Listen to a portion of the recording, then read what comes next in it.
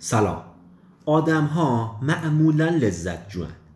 یعنی اگر بین دو موقعیت لذت بخش و دردآور قرار بگیرن، اونی که براشون لذت بخشه رو انتخاب میکنن. خیلی از این روانشناسی های جدید هم این مسئله رو بسیار پررنگ میکنن. کیف کن، خوش بگذرون، شاد باش، حال خوب داشته باش، در لحظه زندگی کن و امثال اینها. حالا معمولا این قضیه کی تشدید میشه؟ وقتی که آدم ها یک دوره، یک رنج بدنی و فیزیکی رو متحمل میشن. نمیدونم تا حالا چقدر با افرادی که بیماری های طولانی یا بیماری های سخت داشتن برخورد کردید. آدمی که یک مدت طولانی رنج بدنی میکشه و از لذت‌های بدنی و جسمی محروم میشه، مثل کسی میشه که بعد از چند ساعت تشنگی به یک آب گوارا میرسه. توی اون لحظه بجز جبران تشنگی به هیچ چیزی فکر نمیکنه. اینها معمولاً یک گام فراتر میگذارن و میگن حتی از کارهای روتین و عادی زندگی مثلا نوشیدن یه لیوان چایی و گاز زدن یک سیب هم باید لذت برد. من به عنوان یک انسانی که در درجه اول به خاطر انسان بودنش ذاتاً لذت جوئه و در درجه دوم به عنوان آدمی که توی کودکی یک بیماری سخت رو تجربه کرده، تبدیل شدم به یک آدم لذت جو. دائما به دنبال کسب تجربه های جدید بودم، سعی میکردم جاهایی که ندیدم رو ببینم، غذاهایی که نخوردم رو بخورم، لباسهایی که دوست دارم رو بخرم و غیره و غیره. اما یک روزی، یک جایی، یک سوال مهم، یک تلنگر محکم بهم زد. بعدش چی؟ گیرم که ثانیه به ثانیه زندگی تو کیف کردی، که البته اینم محاله. خوش گذروندی، جاهای جدید رفتی، خوراکی‌های خوشمزه خوردی، معاشرت‌های دلچسب کردی. بعدش چی؟ یعنی همه زندگیت باید بشه لذت، اونم لذت فردی؟ به فرض که زمین سوخته تحویل اسرائیل دادی. خب بعدش حالا لذت بردن و کیف کردن بدتر روتین زندگی کردنه. این که عمرتو تموم کنی در حالی که هیچ کار خاصی نکردی، حتی اون لذت هم نبردی. به قول یه فیلسوف فرانسوی، بعضیا سیب زمینی میکنن تا سیب زمینی بخورند و انرژی بگیرن تا دوباره بتونن سیب زمینی بکارن. بعد از زندگی روتین چی؟ مثلا 70 سال صبح به شب، شب و به صبح برسونی و روزی که از دنیا میری هیچ اتفاق خاصی رو رقم نزده باشی، کلا بود و نبودت یکسان بوده باشه. به نظرم این دیگه واقعا خود فاجعه است.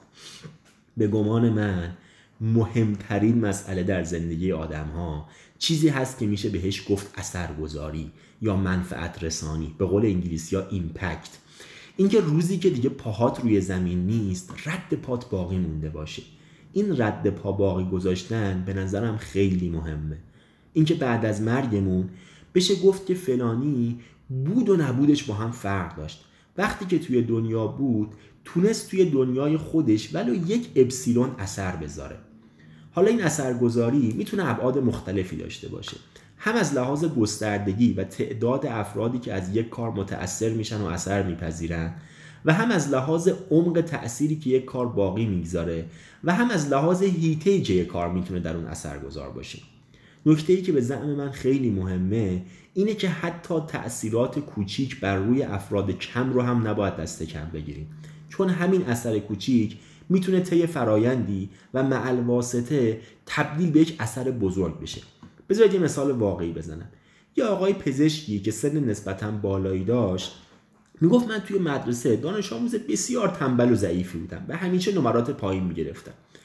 یه روز یکی از معلم‌ها منو کشید کنار، گفت فلانی از امروز تا فردا یه بیت شعر رو میتونی حفظ کنی؟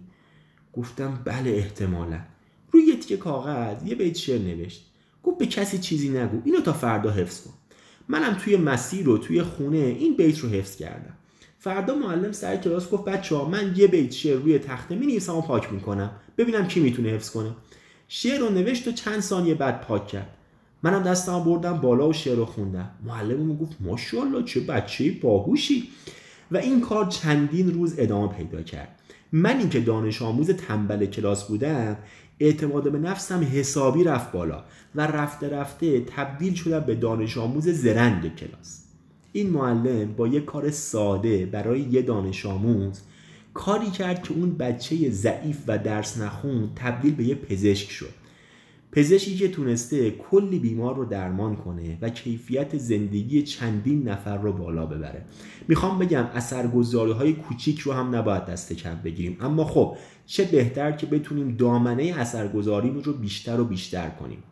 حالا در خصوص همین مسئله آموزش کلی مثال دیگر میشه زد، از آدم‌هایی که تونستن از طریق آموزش نه روی زندگی یک نفر بلکه روی زندگی تعداد زیادی از انسان‌ها تأثیر بذارن.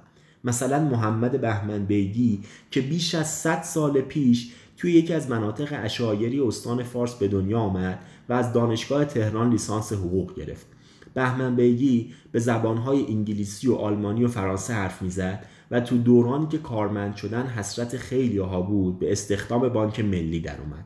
اما همه اینها رو رها کرد و رفت توی ایل و سوار اسب و قاطر از ییلاق به قشلاق میرفت و به بچه‌ها درس میداد. بهمن بیگی به تدریج کارهای فردی خودش رو تبدیل به کارهای سیستمی کرد و تو سال 1336 دانشسرای عشایری رو تأسیس کرد و شروع به تربیت معلم برای عشایر کرد، به نحوی که تا سال 57 بیش از 6000 معلم برای آموزش عشایر تربیت کرد که نزدیک به 1000 نفرشون از خانوم‌ها بودن و الان میشه گفت در هر باب و آبدادی که بچه‌های عشایر می‌نویسن یه رد پایی از محمد بهمن بیگی دیده میشه.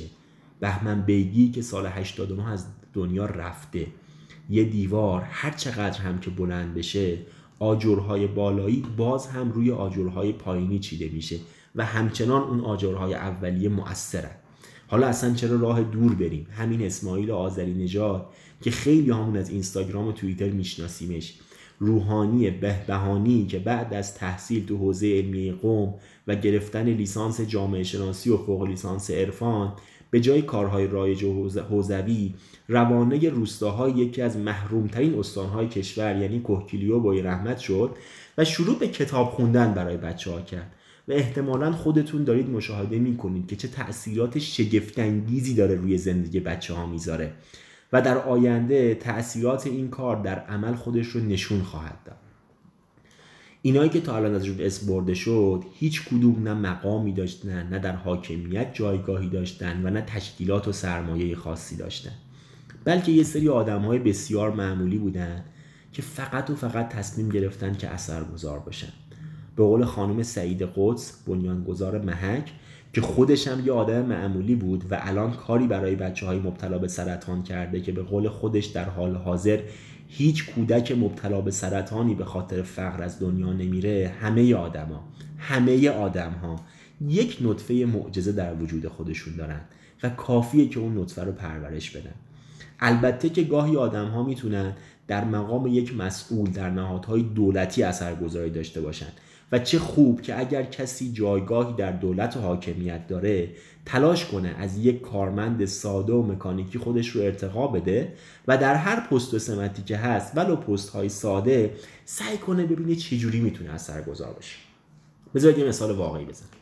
تا سالهای سال هر کس در هر جای ایران میخواست یه دعوای حقوقی مطرح کنه باید به تعداد خواندگان به علاوه یک نسخه دادخواست میداد و ضمائم رو ضمیمه میکرد. مثلا اگر علیه 3 تا خوانده اقامه دعوا میکرد باید 4 نسخه دادخواست میداد و بعد تمام این برگه ها توسط مأمور ابلاغ با آدرس های مختلف ارسال میشد و ادامه کار. حالا شما حساب کنید که هر روز تو کشور چه تعداد دعوا علیه چند نفر اقامه میشد و چه تعداد برگه کاغذ مصرف میشد و چند تا مسافرت درون شهری برای ابلاغ این برگه ها صورت میگرفت. حالا یه نفر یا یه تیمی که من نمیدونم کی بودن توی قوه قضاییه اقدام به راه اندازی سامانه‌ای میکنن که اسمش رو احتمالاً همتون شنیدید، سامانه سنا. با راه افتادن سامانه سنا دیگه همه دعواها به صورت الکترونیکی ثبت میشه و ابلاغ هم به صورت الکترونیکی صورت میگیره و فقط خدا میدونه از مصرف شدن چه تعداد کاغذ و چند سفر درون شهری موتورسوارهای ابلاغ جلوگیری شده و چه خدمت بزرگ محیط زیست صورت گرفته. بذار یه گام فراتر بریم. الان تو زندگی همه ما تک تک ماهایی که الان داریم این فایل صوتی رو گوش میدیم رد پای امثال استیو جابز و لری پیچ و سرگی برین وجود داره. اینا آدمایی هستن که نه تنها روی زندگی مردم یک روستا، یک شهر و یک کشور، بلکه روی زندگی ساکنین هر 5 قاره اثرگذار بودن. شاید تا 200 سال پیش اساساً چنین مقیاسی برای اثرگذاری اصلاً امکان پذیر نبود، اما الان این شرایط فراهم شده و این یک امکان فوق‌العاده است که دامنه اثرگذاری رو بشه به 5 قاره گسترش داد. راجع به افرادی که اثرگذاری‌های وسیع دارن، به عنوان مثال میتونیم راجع به ایلان ماسک صحبت بکنیم. کسی که حدوداً 50 سال پیش از یه مادر کانادایی و پدر آفریقایی توی شهر پرتوریای آفریقای جنوبی به دنیا آمد. حدوداً 17 ساله بود که رفت کانادا و تو 22 سالگی رفت به آمریکا. ماسک یک کارآفرین شد و در اولین کار حرفه‌ای خودش پیپل رو تأسیس کرد، چیزی که الان در همه جای دنیا برای انتقال الکترونیکی پول به کار میره. ایلان ماسک توی پروژه شرکت اسپیس ایکس داره سفر به مریخ رو بسیار قابل دسترس میکنه. توی هایپرلوپ داره وسیله‌ای رو میسازه که روی زمین با سرعت سرسام‌آور 1287 کیلومتر بر ساعت، یعنی 2 برابر هواپیما حرکت میکنه. توی نورالینک داره تراشه‌های ارتباط مغز و رایانه که قابل کاشت در مغز هست رو ارتقا میده و یکی از دستاوردهای این کار اینه که افراد با کاشت یک تراشه در مغز میتونن بدون نیاز به یاد گرفتن هیچ زبان خارجی با همه مردم دنیا صحبت بکنن. ایلان ماسک 51 ساله تو پروژه‌های هوش مصنوعی هم وارد شده و داره روی بهره برداری اخلاقی از هوش مصنوعی هم کار میکنه. اما برای بیان اثرگذاری ایلان ماسک میتونیم همه این موارد رو کنار بذاریم و فقط به تسلا موتورز اشاره کنیم. خودروهایی که بدون سوخت فسیلی و با استفاده از انرژی پاک حرکت میکنن. تسلا به سرعت در حال پیشرفته و برخی از کشورها اعلام کردند که در چند سال آینده دیگه از خودروهایی که سوخت فسیلی دارن استفاده نمیکنن و دیگه نیاز به توضیح نیست که چه اتفاق شگرفی در کاهش و بلکه محو آلودگی هوا داره رخ میده و چه خدمت بزرگی محیط زیست میشه. یه آدم تونسته الگوی مصرف انرژی در جهان رو تغییر بده به نحوی که دیگه آمریکا هم شروع کرده بهره برداری از چاهای نفتش، چون احتمالاً در آینده نچندان دور دیگه سوخت‌های فسیلی ارزش امروزی رو ندارن. همه این افرادی دربارشون صحبت شد، از اون معلم ابتدایی و بهمن بیگی گرفته تا ایلان ماسک، میتونستن مثل خیلی از آدم‌های دیگه باشن که به دنیا بیان، بخورن و بخوابن و ازدواج کنن و بچه دار بشن و از دنیا برن و هیچ تأثیری در هیچ جای این دنیا نذارن و بعد از مرگشون هم به قول عرب‌ها نسیان منسیا بشن. و من معتقدم که همه ما که از نعمت حیات بهره‌مندیم و زنده ایم، توی هر سن و سالی که باشیم در برابر این دو راهی قرار داریم. دو راهی زندگی عادی یا زندگی مؤثر. اگر کسی معتقد به جهان پس از مرگ و پاداش و جزای اخروی باشه، مسئله اثرگذاری براش رنگ و بوی دیگه‌ای هم پیدا میکنه. از دنیا مزرعة الاخره، حتی اگر حدیث هم نباشه، محتواش محتوای دقیقیه. در دنیا کاشت میکنیم و در آخرت برداشت. چه خوب که مدت کاشت ما تو این دنیا محدود به عمر 60-70 سالمون نباشه و حتی پس از مرگمون هم همچنان برای ما حسنه نوشته بشه. این همون چیزی هست که میتونیم بهش بگیم صدقه جاریه. وقتی یکی بتونه کاری انجام بده که بعد از مرگش هم همچنان رد پاش باقی بمونه و البته قاعدتاً به شرط اخلاص، حتی بعد از مرگش هم از منافع اون کار بهره‌مند میشه و خب چی بهتر از این؟ رفقا، عادی زندگی کردن که هیچ. حتی اگر با تمام قوا هم از زندگی لذت ببریم، بازم یه روزی تمام اینها تموم میشه و فردای قیامت دستمون خالیه. سعی کنیم نافع باشیم، سعی کنیم اثرگذار باشیم، سعی کنیم از خودمون رد پا باقی بگذاریم و البته خود این اثرگذاری همچنان لذت دلچسبی داره که اصلاً قابل مقایسه با لذت‌های مادی و بدنی نیست. من نمیدونم فرمول و شیوه اثرگذاری چیه، فقط میدونم شدنیه. فرقی نداره که ما شغلمون چیه یا تحصیلاتمون چیه یا امکاناتمون چقدره. همه در حد و اندازه خودمون چنین قابلیتی رو داریم. البته قرار نیست این قضیه رو خیلی راحت پیدا و فعال کنیم و گاهی لازمه برای اون هدف اصلی ابتداعاً یه سری مقدمات رو طی کنیم. بالاخره هیچ کار مهمی به سادگی انجام نمیشه.